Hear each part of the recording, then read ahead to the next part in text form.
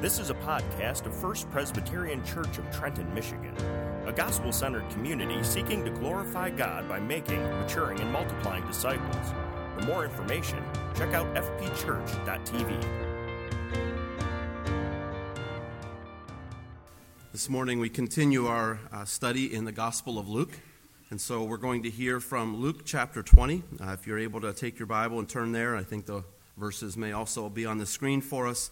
We're reading from Luke 20, 1 down to verse 18. One day, as Jesus was teaching the people in the temple and preaching the gospel, the chief priests and the scribes with the elders came up and said to him, "Tell us by what authority you do these things, or who it is that gave you this authority." He answered them, "I also will ask you a question. Now tell me, was the baptism of John from heaven or from man?" And they discussed it with one another, saying, "If we say from heaven, he will say, 'Why did you not believe him?' But if we say from man, all the people will stone us to death, for they are convinced that John was a prophet." So they answered that they did not know where it came from. And Jesus said to them, "Neither will I tell you by what authority I do these things." And he began to tell the people this parable. A man planted a vineyard and let it out to tenants and went into another country for a long while. When the time came, he sent a servant to the tenants so that they would give him some of the fruit of the vineyard. But the tenants beat him and sent him away empty-handed. And he sent another servant. But they also beat and treated him shamefully and sent him away empty-handed. And he sent yet a third. This one also they wounded and cast out. Then the owner of the vineyard said, "What shall I do? I will send my beloved son. Perhaps they will respect him." But when the tenants saw him, they said to themselves, "This is the heir. Let us kill him, so that the inheritance may be ours." And they threw him out of the vineyard and killed him. What then will the owner of the vineyard do to them? He will come and destroy those tenants and give the vineyard to others. When they heard this, they said, "Surely not." But he looked directly at them and said, "What then is this that is written? The stone that the builders rejected has become the cornerstone? Everyone who falls on that stone will be broken to pieces, and when it falls on anyone, it will crush him."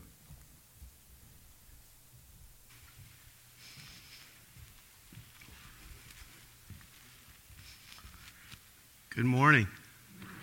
It's a joy to be with you. I'd ask you to keep your Bibles open to Luke 20, verses 1 through 18. But just before we dive into our text, let's take a moment and look to the Lord in prayer, shall we? Heavenly Father, we come before you, Lord. We're just so thankful for the grace, the forgiveness, the mercy that we have received in Christ. We're thankful, Lord, the way you provide for our every need, the food we eat, the oxygen we breathe, the energy we need throughout the day.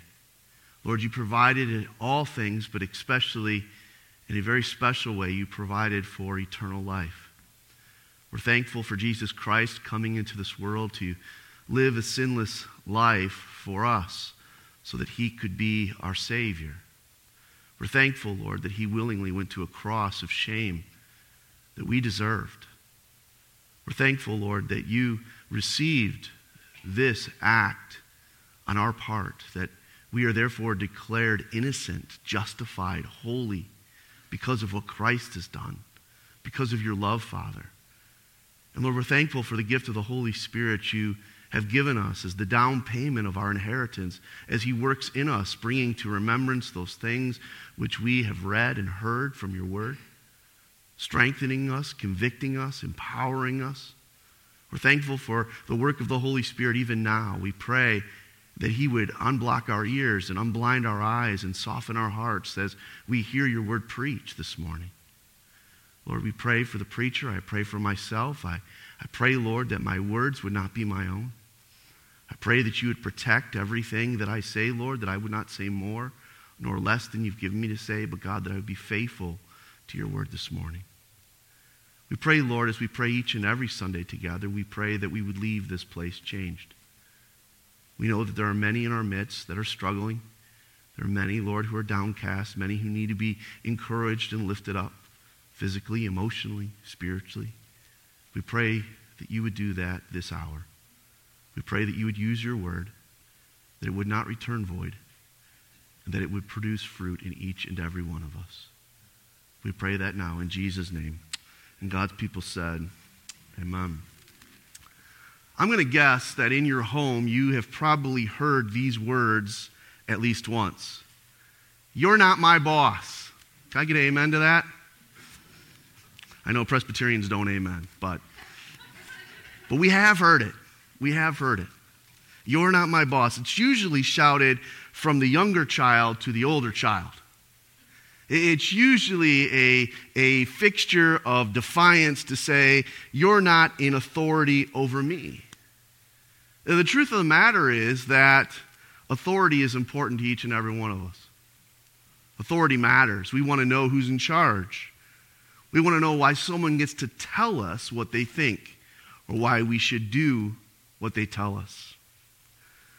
The truth of the matter be, though, that more often than not, we mistakenly are more concerned about our own authority than we are the authority of God. In our text this morning, we read Luke 20, verses 1 and 2, where it says, one day, as Jesus was teaching the people in the temple and preaching the gospel, the chief priests and the scribes with the elders, that's 3 religious groups, came up and said to him, tell us by what authority you do these things. Or who is it who gave you this authority? Who makes you my boss, is what they were asking. Who put you in charge? Why are you allowed to speak the things you do? Why are you allowed to receive the celebration that you received where they laid palm branches down and sang songs of praise to you? Why are you one who gets to weep for us? Why are you one who gets to turn over tables and cleanse the temple? Why are you one who gets to preach the gospel? Who made you boss? Where did you get your authority? That's the question these religious leaders are asking. They're asking it not in a kind tone. They're asking it in anger and frustration. See, Jesus' authority was a threat to them. And Jesus' authority was a threat to them. They were therefore going to challenge his authority. The religious leaders were questioning by whose authority Jesus was doing the things he was doing. But don't miss this morning. Their goal was to trap Jesus. That was their goal. Their goal was to confront Jesus, to get Jesus to say something that ultimately they could use against him, to get him in trouble, to get him out of the way, so that they could go on being kind of in charge themselves. To really break it down, the problem is their heart, isn't it? The problem is their heart. They didn't care where he came from. They just wanted to get rid of Jesus. They did not like his power, his authority. They wanted him out of the way. The bottom line is simple. They should have been more concerned about him. Not concerned with the fact that he was getting in the way, but really concerned about the authority he truly had and how they were responding to it. But as we've already stated, they were more concerned about their own power rather than the real power of Jesus. Tell me where in Scripture Jesus asks for permission to perform a miracle. Tell me where Jesus asks for permission to preach or to teach. You'll never find it. You know why? Because Jesus had absolute authority. He is the Son of God. He is the creator of the world. He rules over all. Yet how easy it is to be more concerned about what we like or what we dislike or what we want rather than what Jesus wants. rather than what the creator of the world wants, rather than what the sustainer of our lives desires, rather than what our Savior demands. If we're not careful, we can slowly find ourselves to be very much just like these religious leaders. As a believer in Christ, we're confessing that the Word of God carries absolute authority. Jesus is the living Word, but Jesus has also, through his apostles, through his prophets, through his teachers, given us a written Word. A Word that is with us daily, and that Word has absolute and final authority.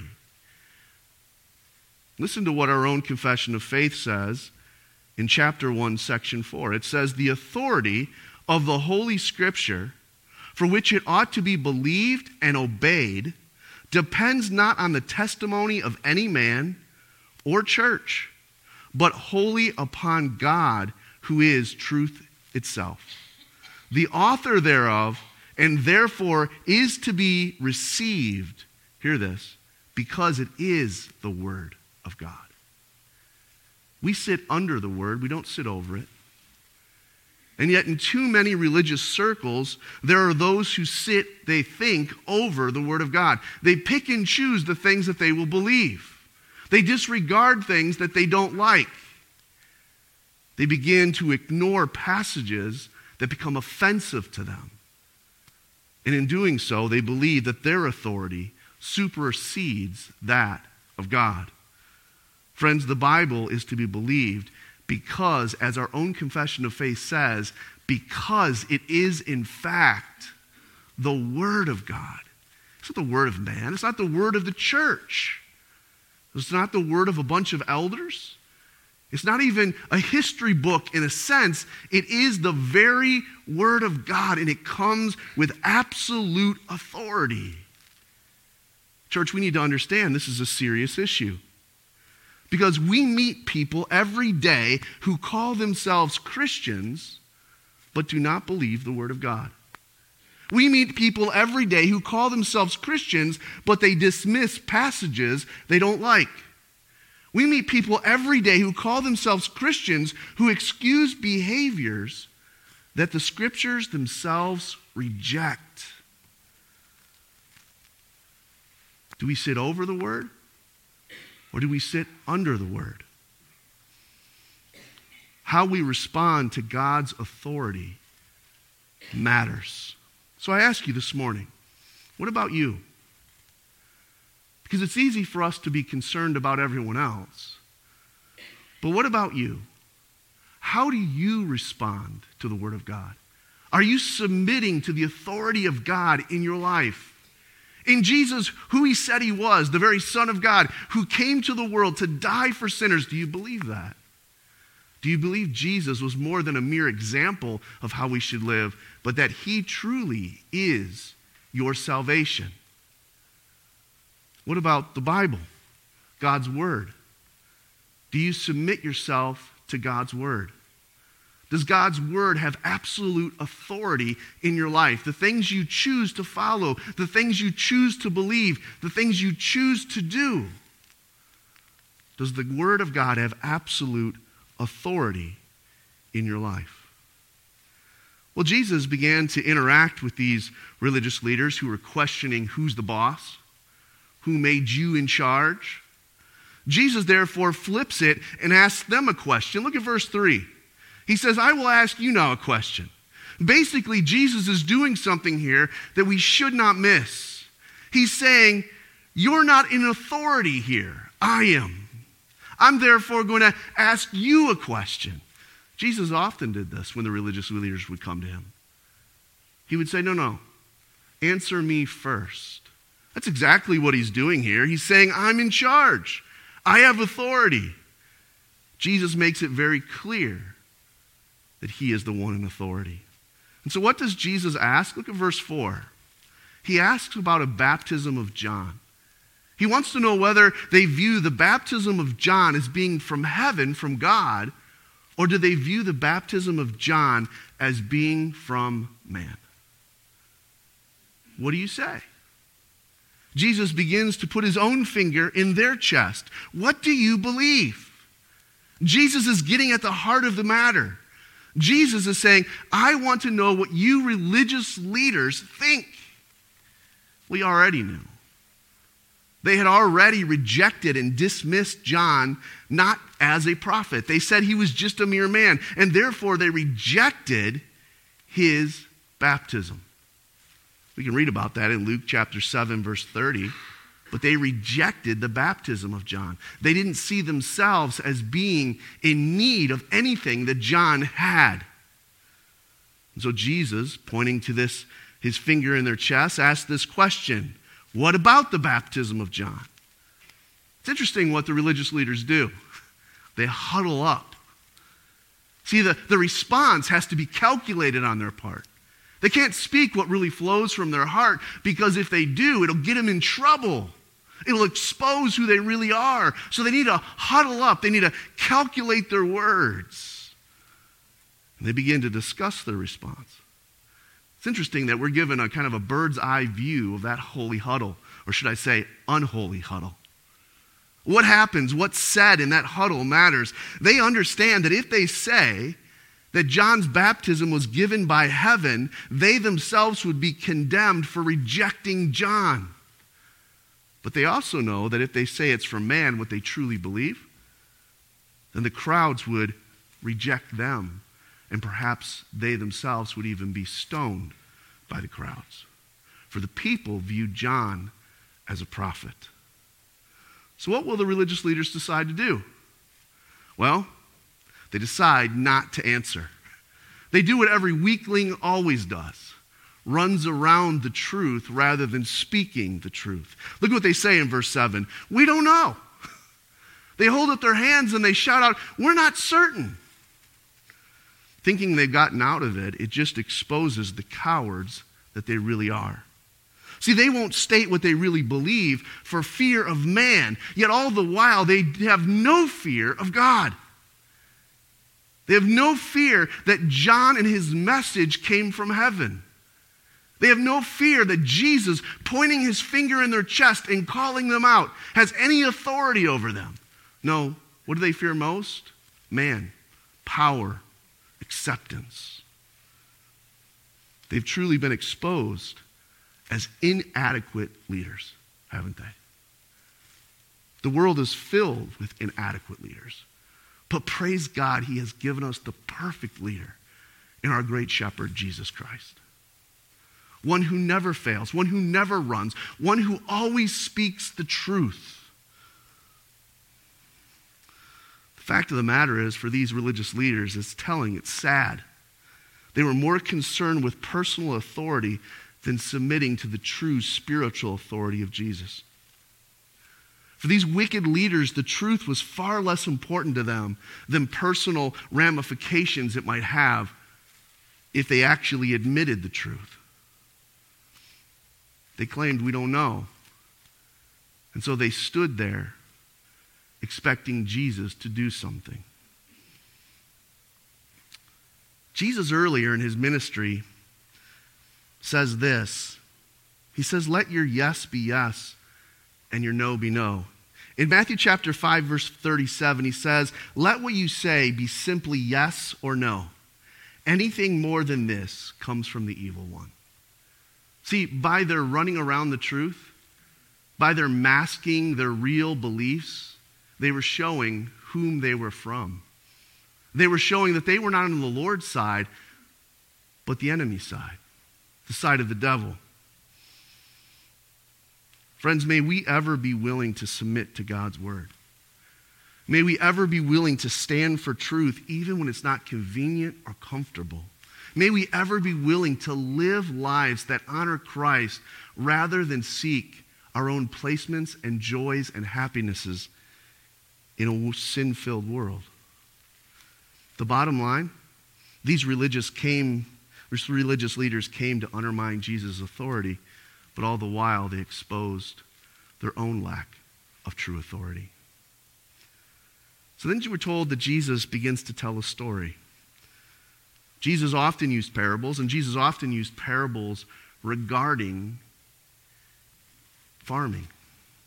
This story is no different. It's a story of a landowner who had wicked tenants. Now, I remind you that tenants are those who rent the land. They don't own the land. We're told that this landowner actually bought a field, he planted a vineyard, then he brought in tenants to care for it. And he went away on a long journey. And while he was away, he knew that the crop season had come, and he sent his servant to go get him his produce, his portion. We're told that the first servant was mocked and sent away.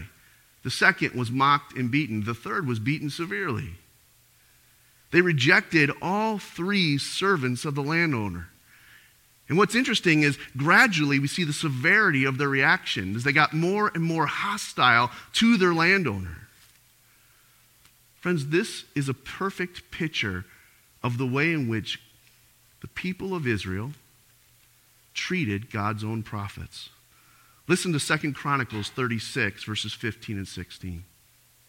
The Lord, the God of their fathers, sent persistently to them by his messengers, because he had compassion on his people and on his dwelling place.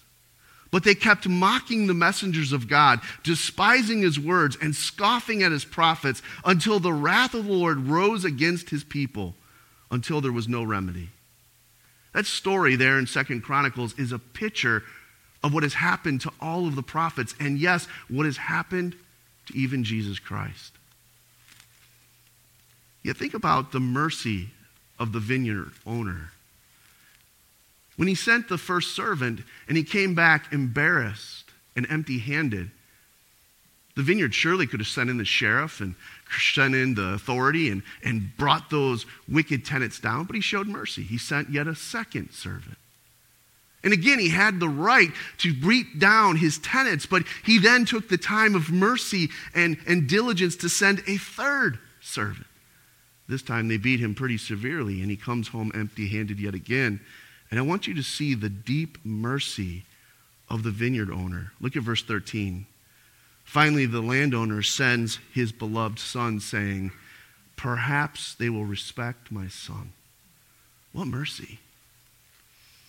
Friends, the world has experienced the deep mercy of God every day.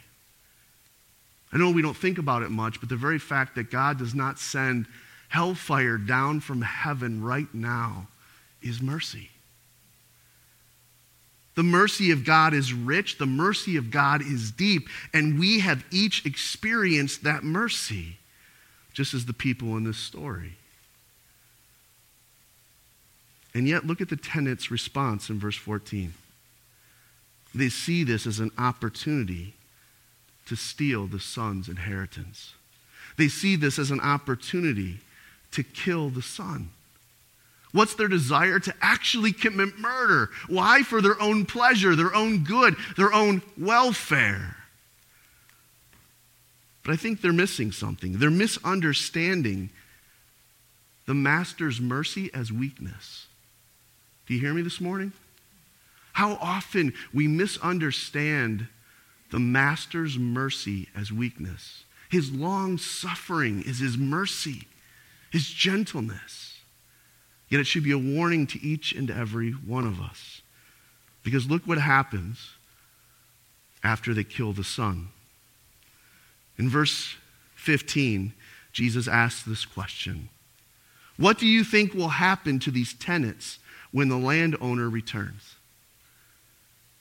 Well, he already says in verse 15 what will happen. He explains very clearly what he says. As he moves on, he says, and they threw out, verse 16, and when he came and destroyed those tenants, and he would give the vineyard to others. And look at the response of the people when they hear this. Surely not. And when they say surely not, what are they really saying? Let that not be so. Don't stop being merciful. Don't stop being compassionate. That's what they want and expect from the owner of the vineyard. That's what people expect from God. We hear all the time, God is loving, God is gracious. And friends, that is true, and praise God it is true. But God is also holy, and God is also just. And we cannot favor one of God's attributes to ignore the other. God is perfectly loving, and he's perfectly just. We see the master's justice here on display as he sets out to bring vengeance on these wicked tenants. This parable is aimed at the religious leaders, and they know it. They understand they're the tenants. They're given oversight of God's flock, God's vineyard. In this parable, we see God's great mercy and God's great justice. It's clearly a warning sign to all of us. How are we submitting to his authority? Let me say it this way. Friends, how are you managing all that God has given you oversight of? How are you managing your gifts and abilities that he's given you? How are you using them under his authority? How are you using your resources under his authority? How are you ruling and living as a family under his authority? The big problem far too often is that we presume upon God's mercy, ignoring his call for holiness, ignoring his call for perfect justice. Friends, as we look at this story, we see that Jesus explains very deeply that there is a cost for rejecting his authority. Look what he quotes. He actually quotes Psalm 118. Last week I told you at the triumphal entry, that was the song that everyone sang as he came in riding on a donkey. Everyone celebrated. Everyone was amazed. And yet now Jesus continues to quote that psalm. Look what he says in verse 17. The stone that the builder rejected has become the cornerstone. The builders are there described as the religious leaders. They've rejected Christ, the chief cornerstone. But the chief cornerstone is the prize stone on which everything else is set. Christ is our hope. He is our foundation. He is our life. What we do with Jesus matters. And that's Jesus' point. And Jesus' point is simple. Jesus' point is repent or perish. Did you hear that this morning? That's the message that the world needs to hear, isn't it? It's a message we ourselves need to be reminded of. As we consider how we live our lives, we need to remember that we need to repent or we perish. The parable of Jesus is really a parable that is an autobiography. As Jesus is telling his story in reaction to the religious leaders of his day who would reject him and kill him. Think about it. As Jesus is telling this very story, they're already plotting on how they're going to kill him. Drop down all the way to verse 19.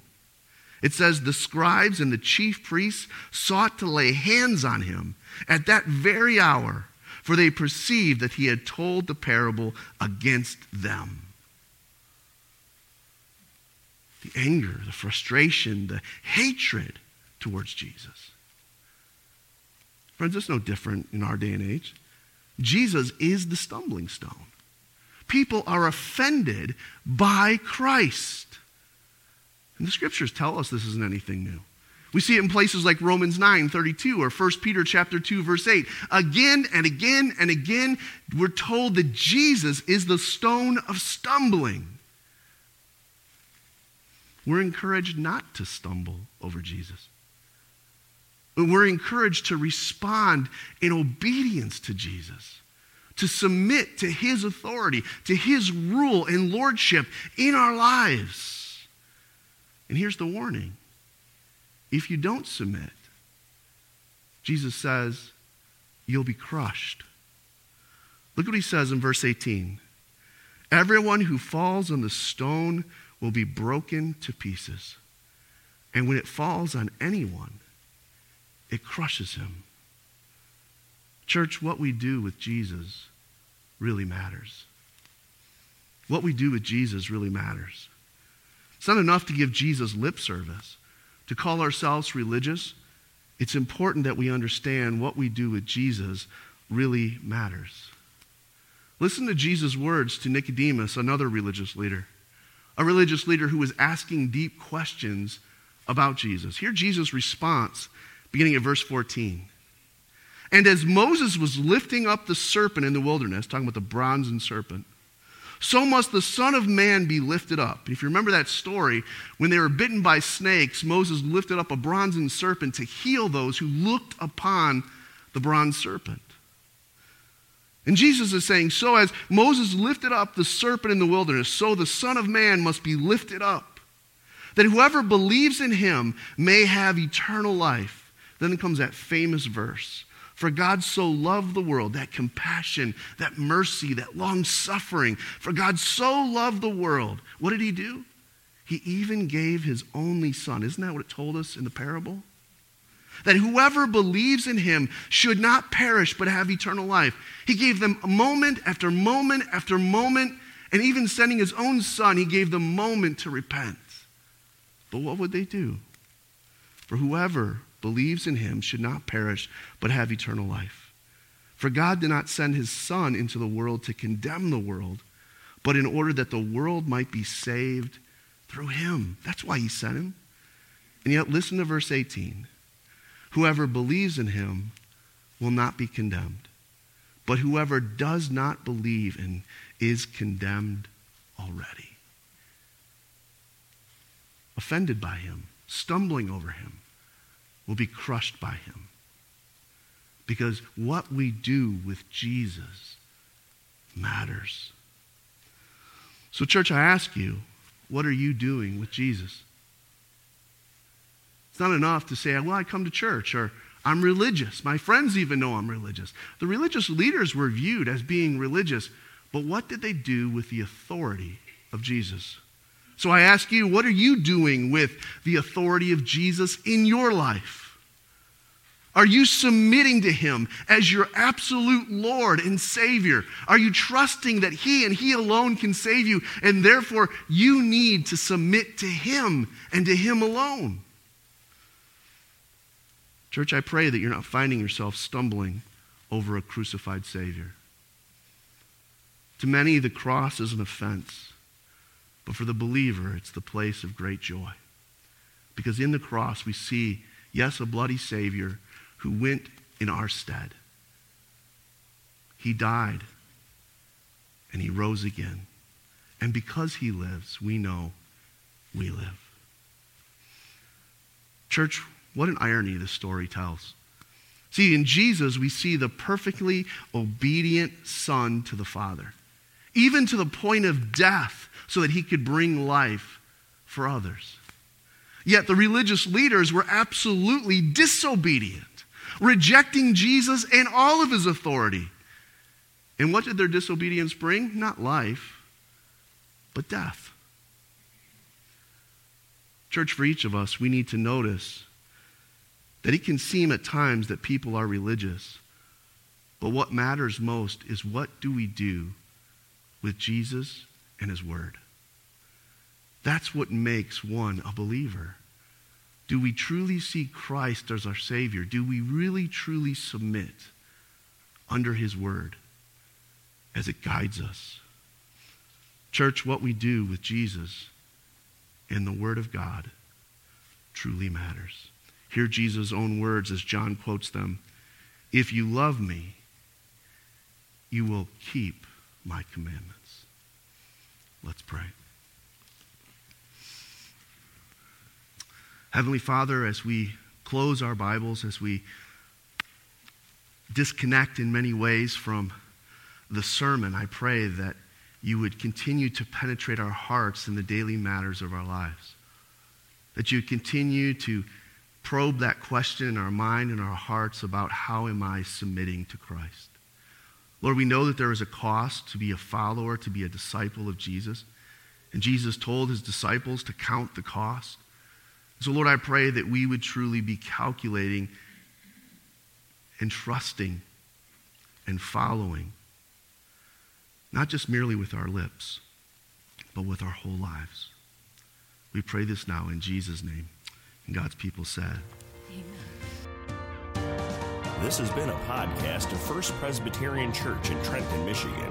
For more information, please visit us online at fpchurch.tv.